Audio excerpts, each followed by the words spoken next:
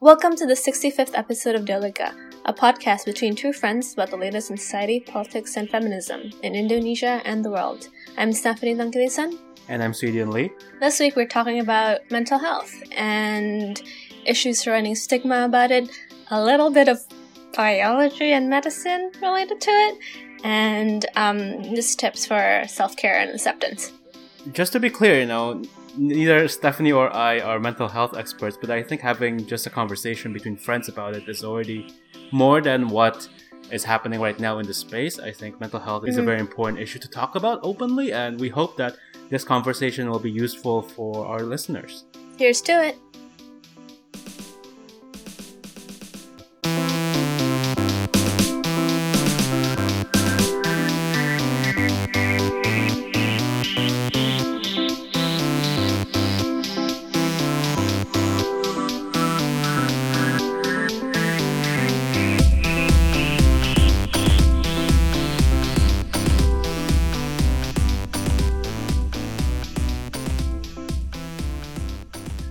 So Stephanie and I have actually wanted to have this conversation for a long time now. A few of our listeners have in the past reached out and said, you guys should have a conversation around mental health and just talk about it. And I've always been fascinated by it, and I've wanted to talk about it.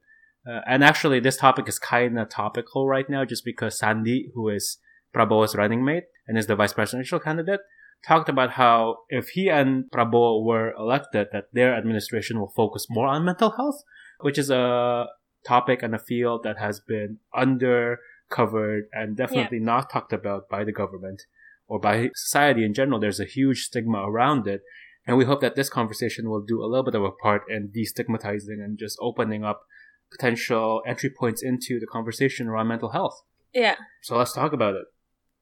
So I think just to start off with where we're coming from in this conversation, Sweden is an asshole.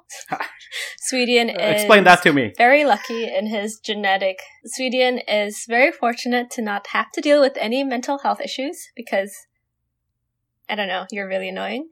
But he does have a lot of friends with a lot of variety of issues. Yeah. And I personally struggle with like anxiety and some depressive episodes. But, and I've been someone who's been going to therapy, I think, for years now. So, that's where we're coming from. Neither of us are doctors, psychiatrists, or psychologists. So take everything we say with a grain of salt. Though, if you're listening to our podcast, you should have taken lots of grains of salt by now. Mm-hmm.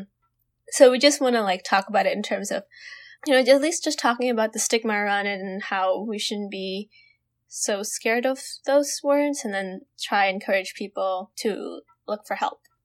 And part of this, I think, is a conversation around mental health globally in general. I feel like culturally it's becoming more, at least maybe I'm biased, right? We live in the West. Maybe it's a little bit more open here that, people are starting to talk about it more. People in pop culture are starting talking about it more. Self-care is a phrase that now exists in the world, that is not just a thing that exists in small circles of people who suffer from mental health. And so, like Stephanie said, I wouldn't say I have mental health issues. I wouldn't say I suffer from mental health issues, but I do want to figure out how to be a good friend, how to be a good supporter of those who do suffer, and how can I be there for them.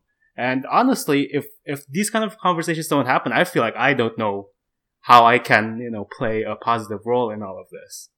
Yeah, so I think the first thing we should talk about is, what is mental health and mental illness? It's a really, really broad category, and there are so many different types of it. Some of the common ones are bipolar disorder, schizophrenia, depressive disorders, anxiety, obsessive-compulsive and related disorders, or OCD, and traumas and stress-related disorders like PTSD, dissociative disorders, and But yeah, I think for the most part, especially in Indonesia, there's kind of this stigma around it or talking about it. Sometimes some people think, having it is a sign of weakness or you're just not strong enough. Yeah, the fact that they still call it gangguan jiwa, it's like, you're disturbed. Mentally. Oh my God. It's just... So, I think part of the discussion that I want to address is that, first of all, it's not anything at all as a sign of weakness. It's a really valid thing to have. And one way to look at it would be people like to say it's a chemical imbalance and it's not your fault. So like destigmatizing is part of it is like recognizing that it's not your fault and what the illness makes you unable to do or do is not your fault, especially when you're doing it to yourself. I mean, if you're harming other people, that's a different story, but that's most mentally ill people do not do that at all, and there's no relation between mental illness and crimes, really. So part of it is that, but it's also recognizing that that's one way to look at it, like a more holistic way to look at it. Sure, there's certainly a chemical imbalance, but in that there's genetic factors. So are your parents or grandparents have a history of different kinds of mental illness that they may or may not have told you about, and that makes you more likely to become predisposed to those issues, especially like, for example, schizophrenia is one of those more famously like hereditary diseases. And then it's also part of how well functioning your neurotransmitters are. So neurotransmitters are substances, though more accurately protein, that help carry signals between your brain and that will eventually manifest. And how this is often linked to mental illness is, for example, your neurotransmitters aren't carrying your serotonin as well to your brain cells, so you can't really feel a lot of things or feel normal and happy. So they're kind of like train conductors, right? They kind of orchestrate what's going on. Yeah. I think, as we're sort of like diving straight deep into the science a little bit, or sort of the mechanics behind mental health, I think it's also just from from an outsider looking in, I think there's such a stigma towards mental health, and also an assumption that there is such a thing called normal, or like a standard default normal mental health, that everybody, whatever your background, your genetic history, everybody has a default that is quote unquote healthy, and that we can all, it's like an objective thing. When I feel like with the people I've encountered, everybody has their highs, everybody has their lows. At some stage, like, your mental health is something that, like your physical health, it fluctuates, and you try to keep it healthy. It's an ongoing effort, but there's no gold standard for it. The problem with that is, I think, certainly mood swings happen, and it also really varies based on your life circumstances. The difference between that and being diagnosed with mental illness is that it's such a ever-present and or recurring part of your life. Oh, yeah. That, it's different and needs to be taken seriously. Yeah. In the sense of, like, for example, a depression means like a constant feeling like that for like months, of more than a month, right? So the low is like persistent and in a way like almost unending. For example, my worst months are winter, when there's not enough sun. As a girl from Indonesia, it was very shocking to me my first year in Chicago. You had to go to Chicago. You had to go to New York. Yeah, you just had so much less sun. So, winter months are usually difficult for me. And, it takes a lot of, first, like, recognizing that was a big part of, like, oh, this is a thing that happens to me during winter, and I shouldn't isolate myself from my friends and everyone I love. So that's kind of, recognizing that, and like just being more mindful of, for me, like, for example, like, really going to therapy regularly and making sure, like, even just going to therapy for me really helped in the sense of like, oh, I'm doing something good for myself. Yeah. Taking care of myself. And then I make sure to wake up as soon as the sun rises and try to be near sunlight as much as I could, and exercising more. I guess what I'm saying, obviously I'm not trying to brush aside people's mental health episodes. I guess what I was trying to say is that for people who don't encounter it and who don't meet people who suffer from mental health issues, and I will say this, when I was growing up, when I didn't know anybody who had serious mental health issues, this is what I was thinking, right? Like, why don't you just feel better? Why don't you just, why don't you snap out of it, right? Yeah, exactly. It's like, I feel fine. Like, I'm in the same boat as you are, in terms of, maybe we're like friends at school. We take the same classes. We're in the same socioeconomic situation. I feel fine. Why don't you feel fine? That was certainly where I was coming from, when I was younger, when I was ignorant to all of these issues. And I think for people who don't encounter others like that, they think what they're feeling right now is the gold standard, when in fact it's like, you can't just say it like that, you know? Yeah, no, it's probably one of the worst things to say. And I think this is crucial in our conversation. It's hard to empathize for others coming in. Like, they can't see. It's invisible, right? Yeah. You know? Not only is it invisible from just like perception, but it's also invisible in conversation. So you really can't empathize in terms of like the story behind it, you know?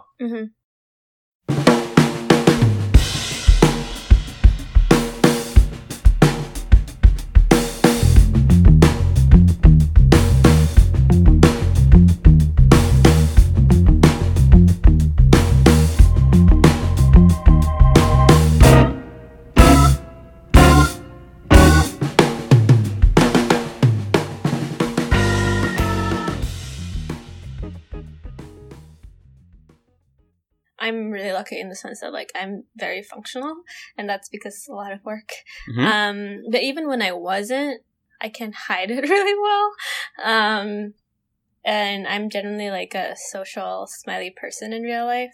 Yeah. So people wouldn't usually think of me in that way. But I've had days where I, like, cannot get out of bed. And it's not, like, laziness. It's just, like, like, nothing feels like it's worthwhile or meaningful or whatever. And I don't know, for me it's really helpful to know that I'm not alone, and that I can there's a lot of resources that you can access online, and just like really weird things was really helpful, like going on a walk and then noticing how beautiful the light from the trees create the shadow, and you know, really sometimes forcing yourself to go to the gym. As shitty as it is and as hard as it is, it's like, okay, at least in this space of 1 hour, I can feel strong. And like I'm starting weight training. I'm like lifting weights now. Life update. But yeah. I'm curious, you know, you talked a little bit about how you're a high functioning individual, and so at times that can mask how others think whether or not you have issues. Yeah. In our circles and in Indonesian culture especially, I think there's such pressure to be functioning, and there's such stigma and just in general social stigma around being lazy. Yeah. That for sure. Yeah. You know, I mean, this is not something I've completely resolved. When I feel like that and I'm not really doing anything, I'm not really productive, I just really have so much self-loathing about myself and feeling really lazy, and then it just makes it worse. And there's a spiral of like, you feel depressed, therefore you can't really do anything, but then not doing anything makes you lazy and you make you feel more depressed, and it's fun, happy fun times. It becomes a really hard like cycle to get out of. Yeah, and then when you're not in that cycle, you're like, oh, that's silly. But when you're in it, you like can't see things any other way. I'm asking you this as somebody from the outside looking in. For others around you, if you were in that situation, is it better for people to reach out to you or to let you have your own time? Like, let you come out at your own volition, I guess, when you're ready for it. No, I've been forced to social situations. Is that good or bad? That's a good thing, at least for me. Okay. It's really different based on other people, and it's like not super helpful to have people tell you, oh, let me know what I can do for you. I think that's really like not super helpful, because you're like, I can't think what you need to do. Like, suggest me things that we can do. Like, hey, let's go out for coffee. Hey, let's go for a walk in the park. Or, you know, it's not like... It's not your job to tell you what to do to help me. Yeah. And I've had, like, ex-partners who've been like, oh, this is the first time it happened to me. Like, my ex-partner was like, after he realized it wasn't me, just, like, I broke up with my ex-partner because I was super depressed and I didn't want to see anyone. And, like, at first he was like, oh, okay, you don't want to be with me. That's fair. Like, it's totally out of nowhere, but I get it. And then he, like, kind of found out that I would, like, shut off everybody in my life. And he was like, I think this is depression. And then, like, semi-forced his way back into my life. And that was actually a really good thing. That's like the first time I've heard an ex coming back into your life, and it's like actually good. Don't always do that. Don't always do that. But in this situation, because this was the first time this happened to me, this was helpful to have someone else step in and figure out what I need to do and what was helpful for me to do. Props to that person.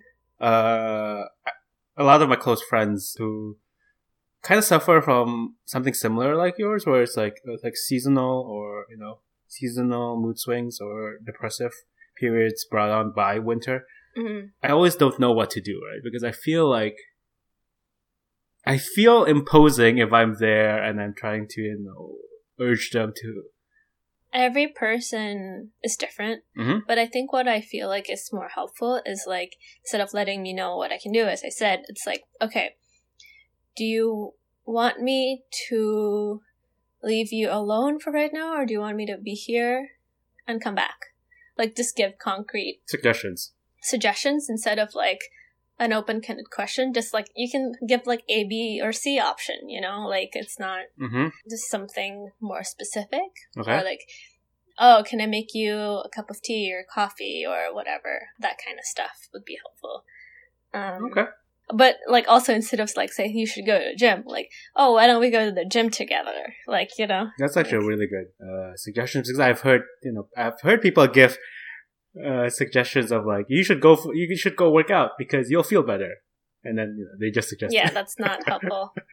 Yeah. Like, if you are in a long distance friendship, like I am with a lot of my friends, like, okay, even if we can't gym together, why don't we decide to go to a gym class like separately in different cities but around the same time frame or something, like you do yoga class and I do yoga class, and it's like a buddy system thing. You can text each other about it when you're taking a class or whatever. It's as close to you're gonna get to being in the same class together. Yeah, but if they fail at it, if they don't actually do it, don't be mad or anything. Just like, or just be on Skype with them and not really talk to them. It's fine. Just watch some TV together,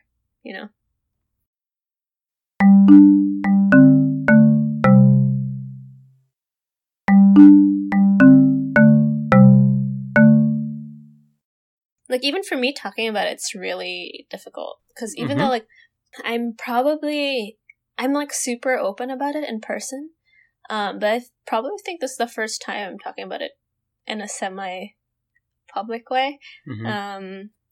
Yeah, like, I'm super open about it in person, and I tell all of my friends to go to therapy. But it's just not fun to talk about, honestly.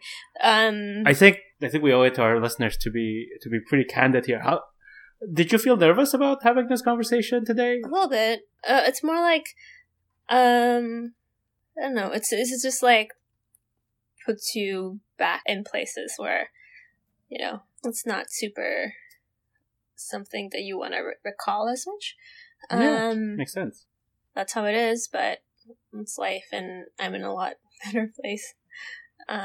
Well, firstly, I think on behalf of our listeners, I feel like thank you for talking about this, because I know it can't be easy. Yeah, I think but like, for example, I know in terms of like being a friend to people who deal with it, is like, just check in on them every once in a while and be like, hey, how are you feeling? How's your mood today? Like, do you want to do this or that? Just check in, like, just have the initiative. Yeah, of course.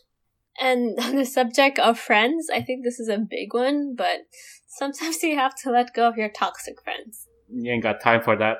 Like, I'm pretty good at it. Like, none of my friends and friendships are toxic because I don't have time for it. Like, but I know some people have a really hard time staying friends with people who are trying to use them, or who are friends with them, and like, this friend just makes them feel horrible about themselves and stuff. And it's not just, you don't have time for this. Like, even if you've been friends with them for a really long time, it doesn't matter. And just like, for example, stop following Instagram accounts that make you feel crappy about your life. Because, like, that feed jealousy is real, like, definitely. You're always comparing people's highlight reels to your own life, and that's really not healthy. I mean, I know at some point I definitely unfollowed a lot of Instagrams that, or hide them if they're your friends, right? You can just hide their click and hide stories or whatever. And then just follow a lot more cute puppy Instagrams. That's what I do. Yes. Or cats, or whatever floats your boat, Whatever pet floats your boat. Yeah. Or memes or funny things, just things that don't make you feel like crap, garbage. Mm-hmm. Yeah, just cut all of that out of your life. Yes. You don't need it. Mm-hmm. You can do it. I believe in you. Mm-hmm. We believe in you. Get rid of all the toxic waste. Yeah. And I think actually this is important for myself, I think, as well. Yeah. It's okay to take a break from the news, even if we're currently living in troubled times. Dystopia. You don't have to place the burden of the world on yourself every single second of the day. It's okay to check out.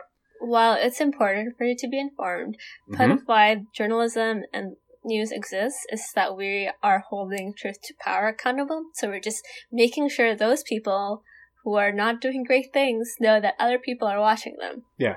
So it's not on you as a person to feel crappier about yourself and your life to always know everything about the news and stuff. Mm-hmm. Do it if it makes you I know in the past I have listened to Fox News in the morning just to wake myself up in replacement for coffee because rage empowers me and makes me work.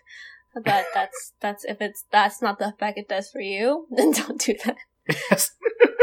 That's not the effect it does for me. But I guess I applaud you for starting your day like that. Especially when I'm in hotels and have early morning meetings or whatever. Yeah.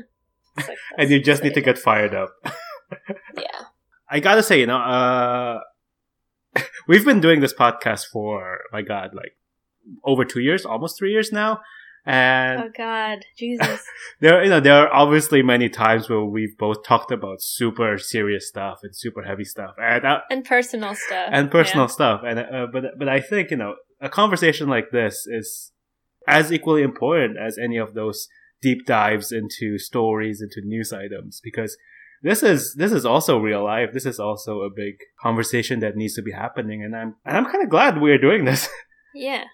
I guess at the end of the day, I think the main lesson is it's totally valid however you're feeling, or if you recognize these signs in your friends, please reach out in the ways we suggested and let them know their feelings are valid. I think part of the conversation is why I kind of opened up a little bit is that, look, I'm someone who works hard and has achieved some things in life, and I deal with it. Yeah. And it's okay for people to do so and be more frank about it. Mm-hmm. It's gonna, whatever is happening in your life, it's gonna be okay. And try to reach out to a friend, or better yet, friends reach out to your friends. And just know that there's a lot of support and help outside, and that you are not alone.